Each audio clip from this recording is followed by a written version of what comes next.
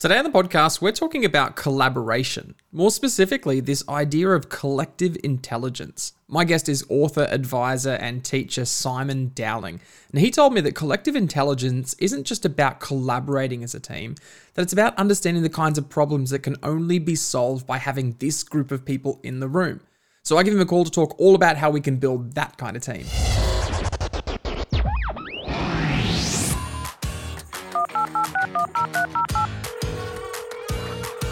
Hello? Hi. We'll do it live. Do it live. I'll write it and we'll do it live. 10, 9, 8, 7, 6, 5, 4, 3, 2, 1. Liftoff. Joining me on the phone is Simon Dowling. Simon is an author, speaker, teacher, and advisor, helping create teams that, in his words, really hum. He believes that organizations can achieve some pretty amazing things if they let their people operate to their fullest potential. In fact, the most important thing a leader can do, in his words, is create an environment for their people to really fly. His interest in team dynamics comes from a period of life when he was part of two very different teams. By day, a commercial lawyer in a big city law firm, and by night, a cast member in an improvised comedy show across Melbourne. He's an expert in helping leaders and companies to create supercharged teams, and it's a privilege to have him on the podcast. Thank you, Shane Hatton. It's really cool to be here, actually. I don't say this lightly. I actually think you are a clever person. I think everyone, to some extent, has a cleverness, and I like sharing that, but every conversation I have with you, I feel like is rich, and I genuinely say it in an authentic way. You are a clever person, and so I'm looking forward to our conversation together. I'm not quite sure what to say about that, because other than that moment of and I imagine many of your guests have probably reflected on this, being invited onto a podcast called Phone Calls with Clever People, and then you go, and then should this episode be titled "And Me"? So that's very nice of you to say. And friends, and co. Yeah. Hey, I want to jump in with some fast fact. It gives people a chance to get to know you a little bit better. So where were you born? What was your first job? And then what do you do now? Where was I born? I was born in Melbourne, where I live now, at St. Vincent's Hospital. What was my first job? First proper job was working behind the watch department at a jewellery store, Bevil's Jewellers, which I think still exists. Bevil's Jewellers. It does exist, yeah. Not the one I worked in. The one I worked in was on Bourke Street Mall, which was always really cool because when you were not actually serving a customer, you could stand near the entrance and listen to some of the awesome buskers on Bourke Street Mall and check out some of the music that they were playing.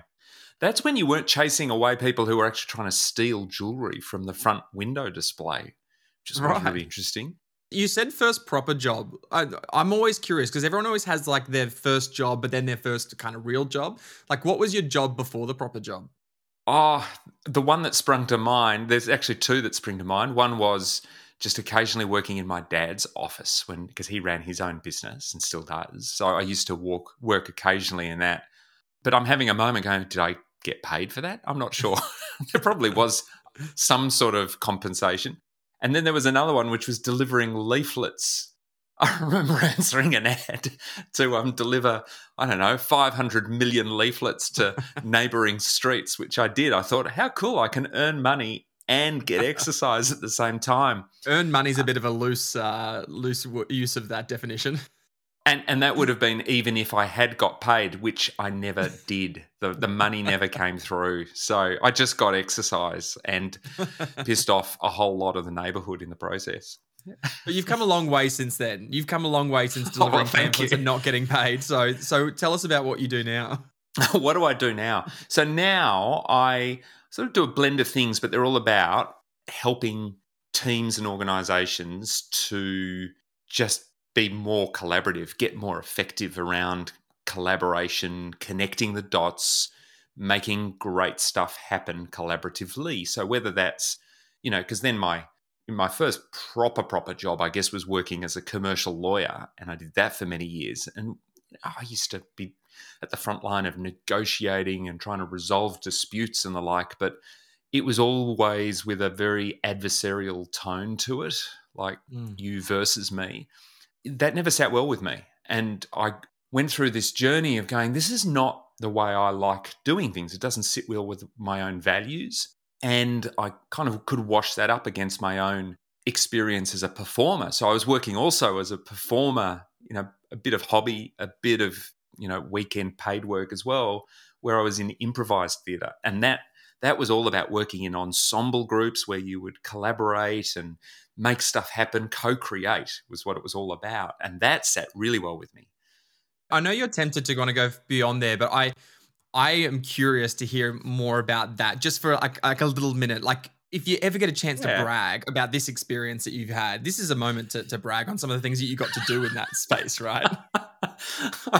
I don't know about brag, but what do you want to hear about? You just want me to just I want to hear what lyrically? you did in improv, because this was a space that you're in, which is deeply fascinating to me. And if the rumors that I've heard about you are true, which they may or may not be, there was actually opportunity that you had with improv, right? Well, look, there was. So it was such a fun kind of part of life. So for me, when I was at uni, I got involved in, I'd always enjoyed performing. So I did, theatre at school and then carried that across into uni. And I actually was studying, my major at uni in the arts degree was performing arts. So I got involved because I was so busy once I started work as a lawyer. I got involved doing improv because it meant you didn't have to do hours and hours and hours of rehearsal. You could just rock up and you didn't have to do 3 straight weeks of shows. You could just rock up on a Sunday night, which was, for some reason, Sunday night's the classic improv evening. You could rock up on a Sunday night and be part of a show. So I did that for years, and that meant, there were more famous kind of formats like theatre sports, which, is one that a lot of people know of. And we used to do some fabulous shows at the National Theatre in St Kilda in Melbourne, which is a lovely big theatre. We did some stuff at the Universal Theatre. It's now gone. It's now apartments, sadly, in Fitzroy. Lots of fun, and got involved in the Comedy Festival here in Melbourne. So I was doing shows regularly every year. It was just one of those things that allowed you to perform with a whole range of different people, to do different formats. But for me also, it was a real challenge. It was a stretch. And that's partly what I enjoyed about it was you would be performing in these shows, often with people who had made their career performing in stand-up comedy and the like. And at times you'd be on stage with people like that just thinking, who the hell am I to be on this stage? But the thing about improv is it didn't actually depend on you being just a naturally hilarious person. It just meant that you had to study these skills of performing with an ensemble and creating scenes from scratch and making great stories up. And that was a lot of fun.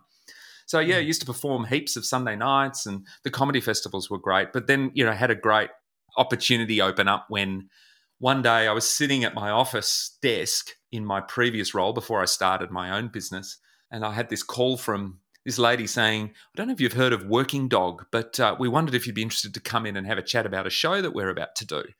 And of course, I, like most people, had heard of Working Dog because they were famous for shows like The Panel and movies like The Castle and all the rest of it. So before I know it, I was having this chat with the Working Dog crew about this show, Thank God You're Here, which then was part of the 4 seasons that it ran, which was just a huge amount of fun. That was the one I was alluding to. I was hoping you were going to brag on that for a moment because I haven't heard it from your mouth. And so I was either going to be deeply embarrassed by not by bringing up something that was unrelated and would have picked something else that you told me about just then. But it was that one. And I love it because it was a series that I loved personally. And I actually use in my workshops now. We do a bit of that kind of improv.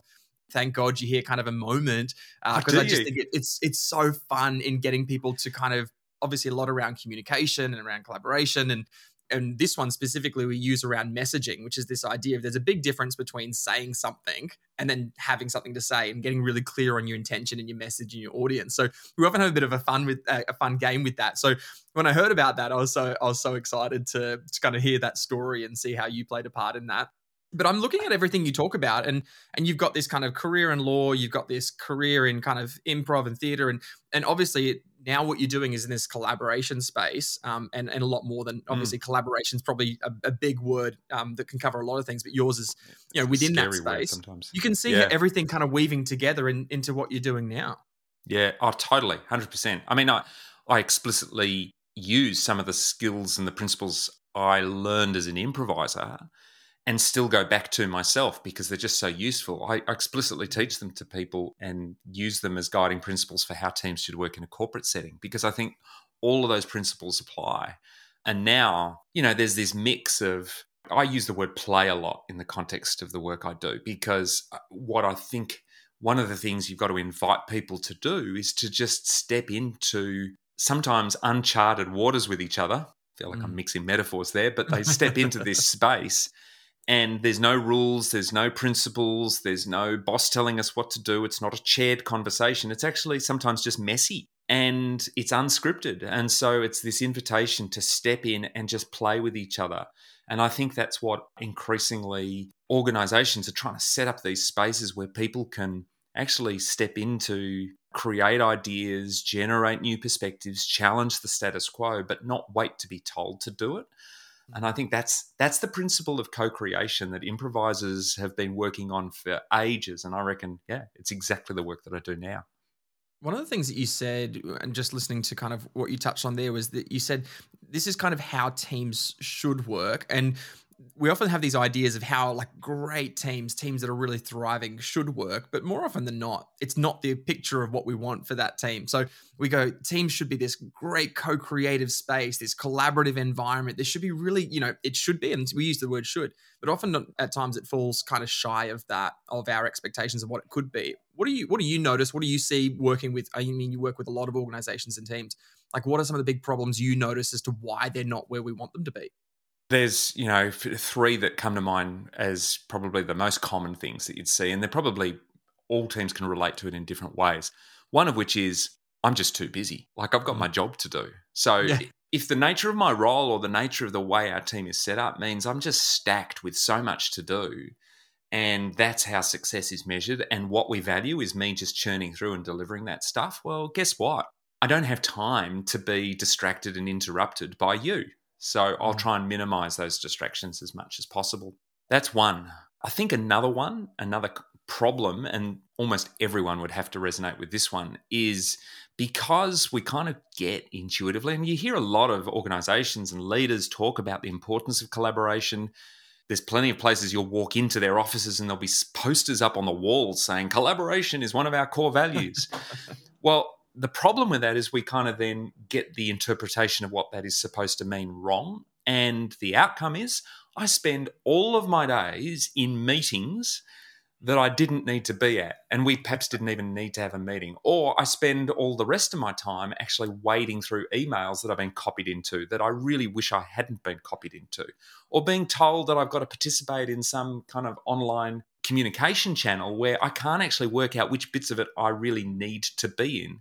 And because I'm scared of being the one in the room who's labeled as non-collaborative, I just happily and not happily, but willingly, perhaps begrudgingly participate in the whole lot. So in fact, the irony of this is that one of the things that often gets in the way of collaboration is that we are drowned in it. We're over collaborating because we haven't defined it clearly enough. And that's a huge one. And it would feed back into that first one, right? Like the feeling of I've got no time because all my, we want to collaborate more. And by what we think is collaborating, we over collaborate, which gives us less time to feel like we can do it. So it's this kind of be in the right space. Yeah. So I think there's a huge thing there around how do we actually distinguish between, what on the one hand I would say is cooperation. Oh, wow. Can you hear that? There's a very loud, someone's starting a Harley Davidson or something out there. I've never heard that before. People can't see this on video, but Simon right now is out at a Formula One racetrack, and there's obviously people doing. Yeah, because that's one of the things I do, right? Is I teach pit stop crews how to. No, not really. You should. It's the ultimate collaboration. What were we talking about? Yeah, that's right. We were saying that I think there's this distinction to be made between just being cooperative, which is I'm here to be helpful. If you ask me for something, I'll respond politely. I'll engage in a conversation. If you need help, I'll provide it. I'll ask for help when I need it, and I'll engage with people respectfully. That's different from the true collaborative moments, the moments of collaboration, which have to be much more choiceful, which have to be much more intentional. And I think that's a distinction that has to be drawn. Otherwise, we get drowned in the over collaboration, which is a very real thing. It's funny hearing the kind of concept of over over collaboration? Because more often than not, you would hear like when you say it out loud, you go, "Oh my gosh, yes, that's over collaboration." You would never use that language for it. You go, "We think we need more collaboration, but the reason why we're not is probably because we're feeling drowned and overwhelmed by what we think is this idea of collaboration." I use the metaphor of ice cream when I talk about collaboration because I sort of say, like, I'm a huge fan of ice cream, and I feel like a huge majority of audiences are. And when you talk about ice cream, it's like if I go into an ice cream shop, I know that I love ice cream, but I also know that I'm not having all the ice cream in the shop. Like, I just can't. Even if I wanted to, it just doesn't seem realistic. So I know from the beginning that I have to be choosy, and the system actually has choosiness built into it. Most ice cream shops will allow you to taste flavors because they know you have to be selective. So it's built into the system. I mean, COVID obviously had a negative impact on our ability to walk into ice cream shops and then do the tastings. But you kind of get that distinction. And so I reckon that's the kind of mindset a lot of teams and organizations need to work on, is how do we actually get more selective and get choosy about where we invest our collaborative efforts. And it's not in everything that I get invited to. And it's not in every decision that's there to be made. And the value in this, I remember having a conversation with you maybe a couple of months ago now, and you described it as this ability to build teams that, I think your word was hum. Like it was that, was that word you used? Yeah, like, I use that a lot. This ability to kind of, the value in this is when we get this right, we've got teams that hum. Like, what do you mean when you say that? Well, I guess at the at the sort of the broadest level, a team that hums for me is one that is not only able to achieve great things, because achievement is one thing, but the experience of being in the team is both satisfying personally, so it's an emotionally positive experience, like I like being in this team, but it also has, the hum is actually this built-up effect of all these wonderful moments of where we integrate, and the friction moments and the moments of where we kind of have to kind of get into alignment with each other. That creates this resonance, this sound that just says, you know what, all these bits are working. So as a simple example of which, if you're someone in my team and you have this absolute strength, this superpower around your ability to analyze data and to interpret data or information that we get in through the door, and I'm someone who's at the front line, and there's a lot of data that's really coming across my desk all the time, whether it's customer feedback, information about customers' preferences, whatever it might be. I would say a team that hums is one that where you and I don't just get on. We actually understand that you have a superpower and it fits perfectly with both a need and an experience of my role. And we find a way to make that work. We sort of find the linkage points. That then produces the magic. That's where the results flow from. So we're constantly looking for each other and saying, what are you really good at? And improvisers do that really well, right? Like improvisers before a show will start will perhaps spend some time going to each other. So what are you, if I haven't worked with you before, right? You and I are in the wings, and I'll say, so what do you love doing, Shane? What's the sort of stuff you love doing on stage? Or maybe if we have worked together, I'll say, what do you feel like doing today? Shane might say, I feel like doing a different kind of character. I want to do a character that's more, low key rather than energetic. Or I feel like singing, or I feel like doing accents, or whatever it is. And now what I will do is when we're out on that stage, I will find a way to bring that in. And I love that. That's just such a great example of what I mean by the hum. And bringing out the best in others. Because I think about, like, when I think about collaboration, I think, and I reflect on my experiences just in life, most of my experiences have been about rewarding and celebrating individual achievement, right? It's about you discover what you're good at and you get really good at that. And so you either top of your class or you're best at sport, and then you get ducks of the school because you are academically a standout. Then you get to university and you get graded individually. And then all of a sudden we're in the workplace and we're like, go work together. It's like, well, hang on a minute. Everything about me is recognized and rewarded and celebrated as individual strengths. And now all of a sudden we expect people to just know how to play well together. Like, do you see that? Yeah. The classic example of that might be, say, you look at a sales team, and that sales team has a target of $100,000 this month. And so what do? If we've got 10 people in the sales team, we go, well, Shane, your target's 10, mine's 10, Anne's 10, Kirsty's 10, and so on. And what we say is, well, so our success, And we sort of mistake this for collaboration. Our success is that if everyone makes their 10, we'll have succeeded. But actually what that really is valuing is just everybody being able to do their bit, and they'll probably be rewarded on that. Whereas a sales team that kind of evolves beyond that says, but we also have to reward people for helping each other achieve their results. And now we don't value there being a hero salesperson in our team. What we actually value is there being someone who is just awesome at helping, at assisting. We're looking for ways that other people in the team can solve their problem. Just as a sporting team, right, might say, we're not just going to track people for how many goals they scored in this team sport, but we're actually going to look for how many times they assisted other people on the ground. Because the moment you start doing that, you start to, I guess, really highlight what it is that you value most as a team, and that you have to make that shift as a baseline. And that's not just in terms of what you reward, but what you, as you say, what you celebrate, Shane, what you what you talk about, what you focus on in team meetings. All of that is absolutely critical. Otherwise, people will just revert back to, well, I've got to make sure I'm safe first, and my safety comes from achieving my baseline requirements, my expectations. One of the things that I often talk to people who are emerging into leadership, and I say that there's kind of two big shifts that a person needs to make. The first is to move from that shift of a manager to a leader, which is hard because you go from being able to be held accountable kind of to things to now being responsible for people. And that's a big shift for people to get. The second one is that shift from individual to collective, which is like, what's my part in this, to now what's our kind of contribution together. And you have this great concept or this thought around collective genius, which is part of this, right? It's like, help us understand a little bit, like, what does collective genius look like? I reckon this term collective genius, which comes from, so there's this wonderful quote that I use a lot from Walter Wriston, who was a longtime CEO of Citigroup. And the quote goes, the person who figures out how to harness the collective genius of his or her organization is going to blow the competition away. And the thing I love about that quote is that, A, it introduces this term, which just is such a cool term to use, collective genius, but it gets you thinking, like, what is he really talking about when he states that problem?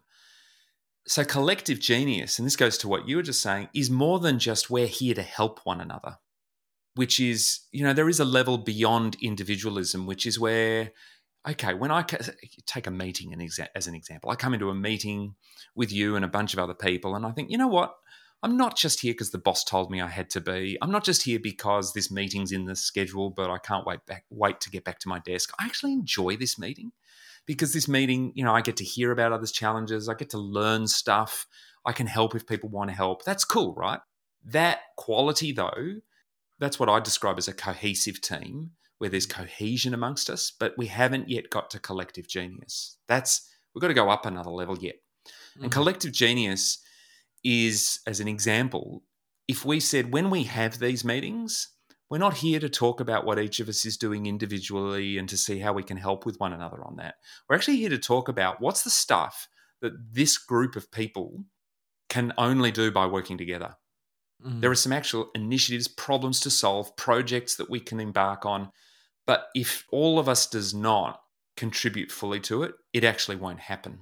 And not just contribute, but contribute in a joint way. There has to be this, it's a collaborative spirit now. It's a collaborative endeavor. So what's that, for example? And for example, it might be one of the things we want to do is reposition our brand in the market, and we want to make sure that there's a shift from being seen as the technical experts in what we do to people who are actually able to innovate and create whole new solutions around X. But if we're going to do that, what that requires is each and every one of us to have completely different conversations, not just with our customers, but actually with each other. We're going to have to kind of discover what the opportunities are within our own four walls. And that's going to have to be over and above the BAU, the sort of the business as usual stuff that each of us is doing on a day-to-day basis. And I think that's the sort of thing that we're looking at here. What that actually takes is for us to frame up what's the problem here that we're trying to solve, or the opportunity we're trying to tap. And then what is it that makes that a collaborative endeavor as opposed to just an individual one?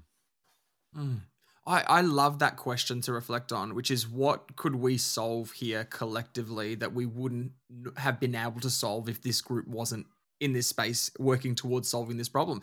If people who are listening to this reflected back to the last meeting that they had, Like, and you look at the kind of conversations or the outcomes that came of that meeting, like that's a good question to reflect on. Could we have achieved those outcomes without that group of people together in the room there? Yeah. Because often, and this is the sad part, the answer is actually, yeah, we could have. You know, we could have achieved it outside this room. For a start, maybe we never needed a meeting in the first place. But far too often, topics that are brought up actually don't require everyone sitting at the table. So I think that's going to lead you to one of two things. You're either going to say, well, actually, now that we've framed up what the opportunity is here, do we need everyone who's in the room? Or perhaps even more so, who are we missing from this conversation? Because there's a great opportunity here for us to kind of create something. So I think, you know, just leaning into that as a starting point is so important. I was having a conversation with Kendra Banks recently, who is the managing director at Seek, and she had a really good thought around this because their team is what I would say is really collaborative based on my experience of working with them. And she has this belief in this philosophy that if you're in the room, you're there for a reason. And I loved that kind of philosophy for her. So she's constantly trying to bring in representatives and voices from across the business because she said she recognizes that without those voices, you don't get those perspectives. And without those perspectives, you can't solve some of the biggest problems that they've got. And so I love that idea of like recognizing that every person in the room has a contribution to make and some value that they can add to this. My kind of space in this, like a thought here is like, what's the role of the leader in this and what's the role of the team in this? Like, what's the dynamic between those? But I mean, what are some of your thoughts just on that? Yeah, it's a good one because part of me wants to say, well, you know, it's everyone's shared role. But there's no question, practically speaking, that the leader of a team has to set the tone. And I think the first way is, and the most important, is to show whether they truly do value the collaborative endeavours or not. Like what we achieve together. Will that be celebrated? Will that be rewarded? Will I be penalised for, you know, spending time on a collaborative effort when I could have gone off and achieved an individual thing alone? And I guess the first way to reflect that is, do the KPIs actually need changing? The success measures, the way in which each of us is rewarded. So I think the first piece is, does the leader care? And also make it safe. Like, you know, if we all collaborate and spend time trying to work together on a problem, if I got a leader who then goes off and claims success on their own behalf, or do they claim it on behalf of the team? So I think the leader's job is definitely to create the tone and to create the safety in that respect. And the safety is important because if we're being asked to co-create around something where there are no rules, there is no precedent, there's no black and white here, there's no right or wrong, then probably the most important thing a leader's going to be able to do is to create the conditions where it is okay for people to try stuff out without necessarily knowing whether it's the right answer, to have a crack, to get in there and just be experimenting and using this language of experimentation. And then when things don't go well, how do you respond to that? Do you say, oh, well, stick to your day job? Or do you say, well, what did we learn from that as a group? Because there is no rule. So I think that's a huge part of this. And there's one other thing that actually comes to mind on that, and that is the senior leaders I work with where their focus is on how do I get my team to take more ownership? How do I get my team to spend more time reaching out to other parts of the business to make stuff happen? One of the things I find you always have to work on as a new habit is don't allow people to escalate stuff to you too quickly. Because if you and I are from different parts of the business or different teams or different functional expertise, and we both start a conversation or bring an idea, or you bring one to me, and I'm looking at it through my traditional measures of success and you're looking at it through yours, and they don't seem to match up, then the first thing we might both go is, well, you're not my boss, I'm not your boss. So we don't know how to resolve this, so let's escalate it. Let's take it to the boss. And so that's what we do. And guess what? The opportunity for us to actually, in that moment of wonderful friction and tension, which actually could have been the moment that forced us to create something together, we miss that moment because we take what appears to be the easy way out, the convenient way out, and we just escalate it upwards. That's got to stop. I absolutely agree. And the immediate thing that goes through my mind is that it's so much easier to escalate it and get somebody else to have input in it, as opposed to, like, if you feel like you're not getting anywhere at this level, that's the easy go-to. So how do you actually do that? How do you make sure you you stay in the moment where you can solve a problem collaboratively as opposed to trying to just escalate it. Well, and that probably now starts to come to the other part of your question, the first question, which was what's the team's responsibility in this? So I think there's a skills piece. Like you could tell a team that step into the mess, look for opportunities to create. There are no rules, so just go for it. But let's remember, a lot of people just haven't necessarily learnt those skills. Like, how do I do that? Because in that space, you and I are going to need the ability to solve problems together, joint problem solving. What does that look like? Like, at its most basic, it looks like me saying, so forget about what you want as an outcome here, and I'll have to forget what I want as an outcome. And instead, let's talk about what actually matters to us. What's important here? What's behind that for you? So if you're saying you want to make a change to this particular widget here and this product here, or you want to tweak this piece of comms, rather than me saying, well, that's not how I would have worded it. So here's my proposed wording. What do you think?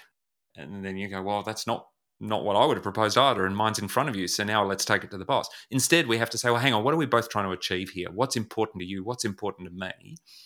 And once we understand each other on that, now let's open up the conversation for, so what are some ways we could actually achieve both there? Let's get creative.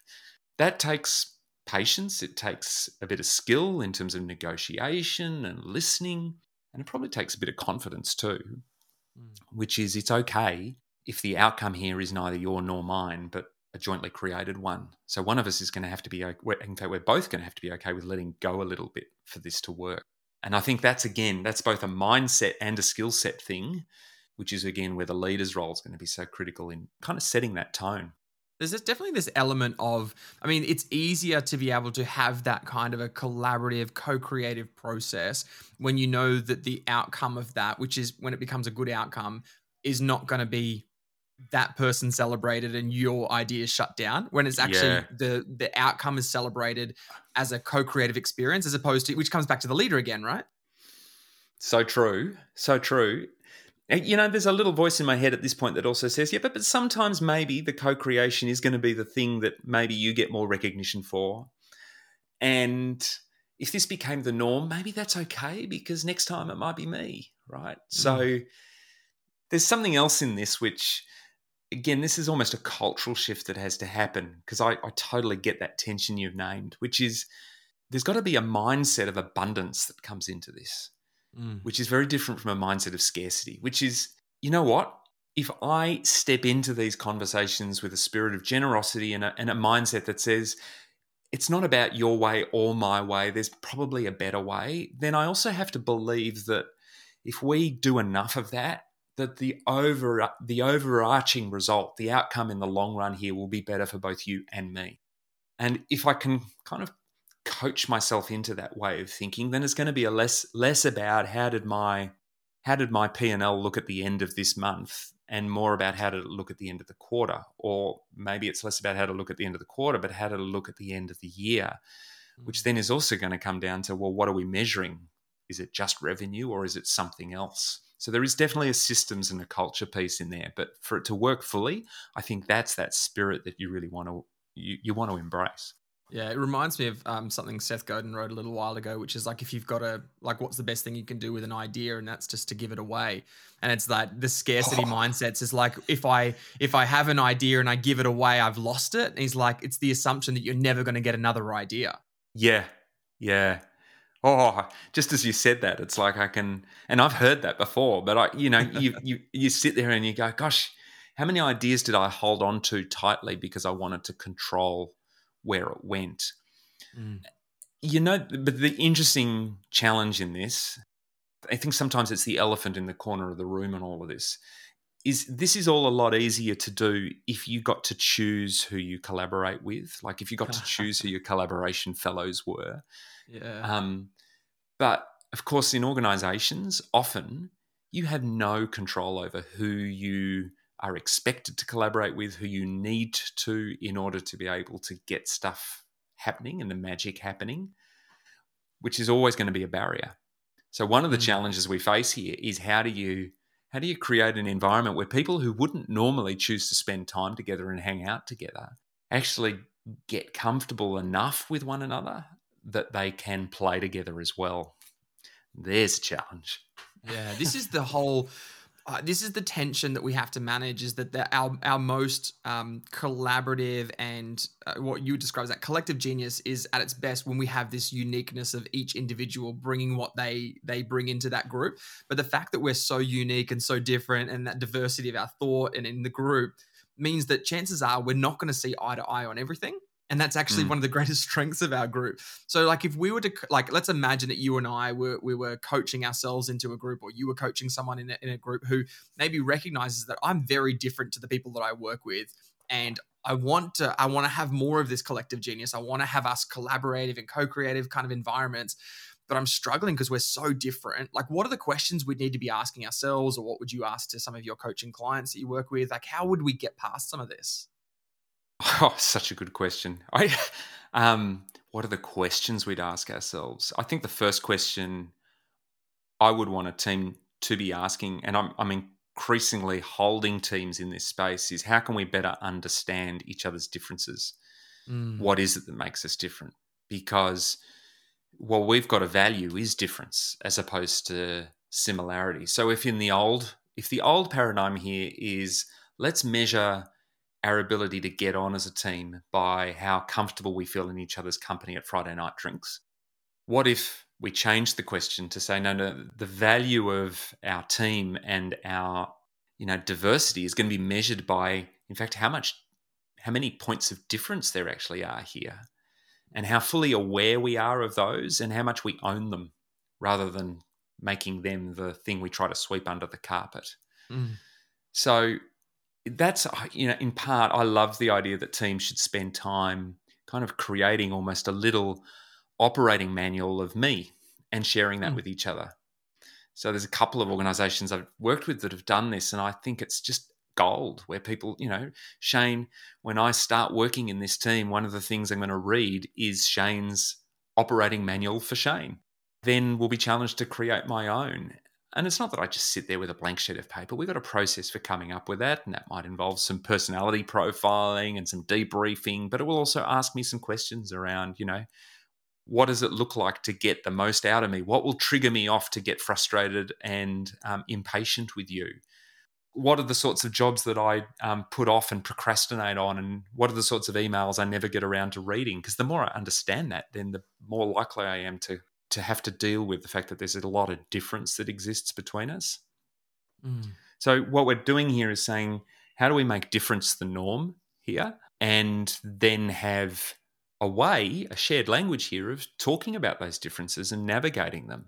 I think that's the first question. And then the second question I'd ask, which comes straight to mind, is what systems, I'm always wary of the word systems because it can sound a bit too clinical, but what structures, what scaffolding can we put in place for ourselves to make it really easy to understand what each other has to offer and where we can help one another, best contribute to each other's problems.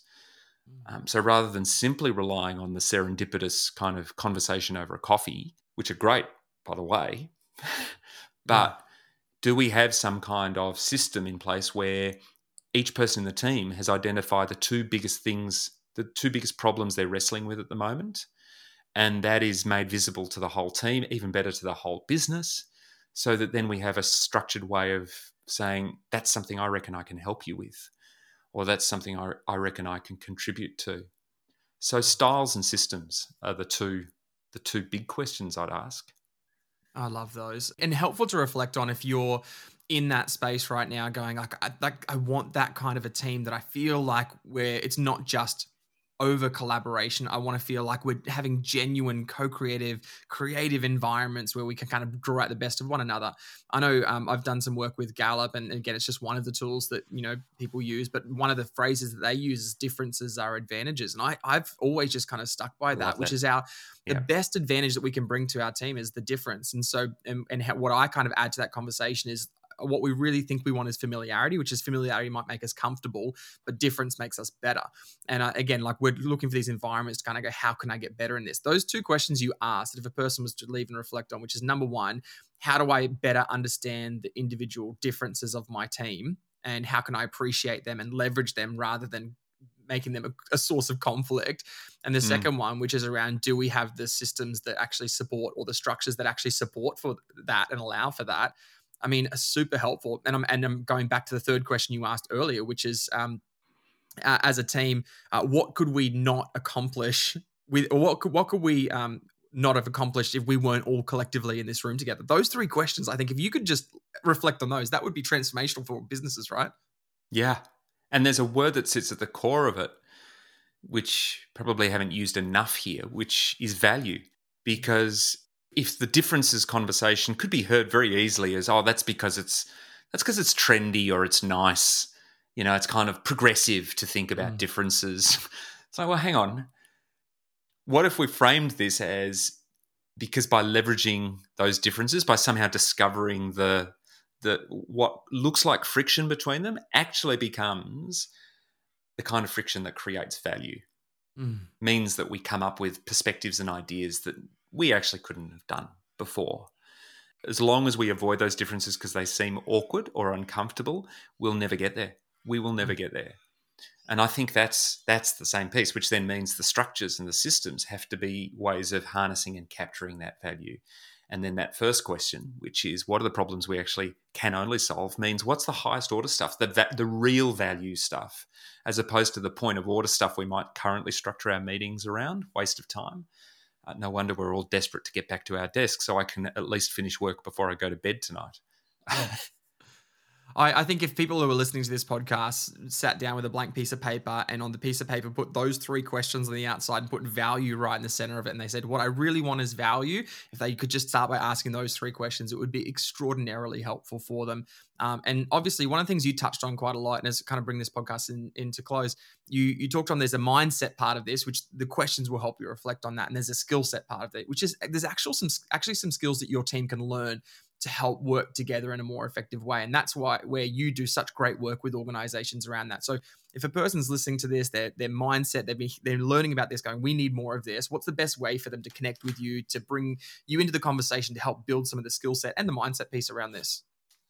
Oh, they could just jump over to my website, which is simondowling.com.au, and have a squiz there and get in contact that way. Or they can just flick me straight over an email. Always love to hear from people. So I just put it out there. It's simon@simondowling.com.au. And they should absolutely get hold of your books as well. You got a couple of great books, Work With Me and Get Heard, Get Results as well, which a couple of books right. that people can pick up in a local bookstore. Yep, absolutely. And that'll give them a good flavour. And in fact, you know, those books are in fact really just about saying, when I wrote them, it was very much to say, let's get to the core of what the skill that is required in order to be able to navigate these conversations is. And it really comes from that place of saying that messiness of conversation is where the value will happen.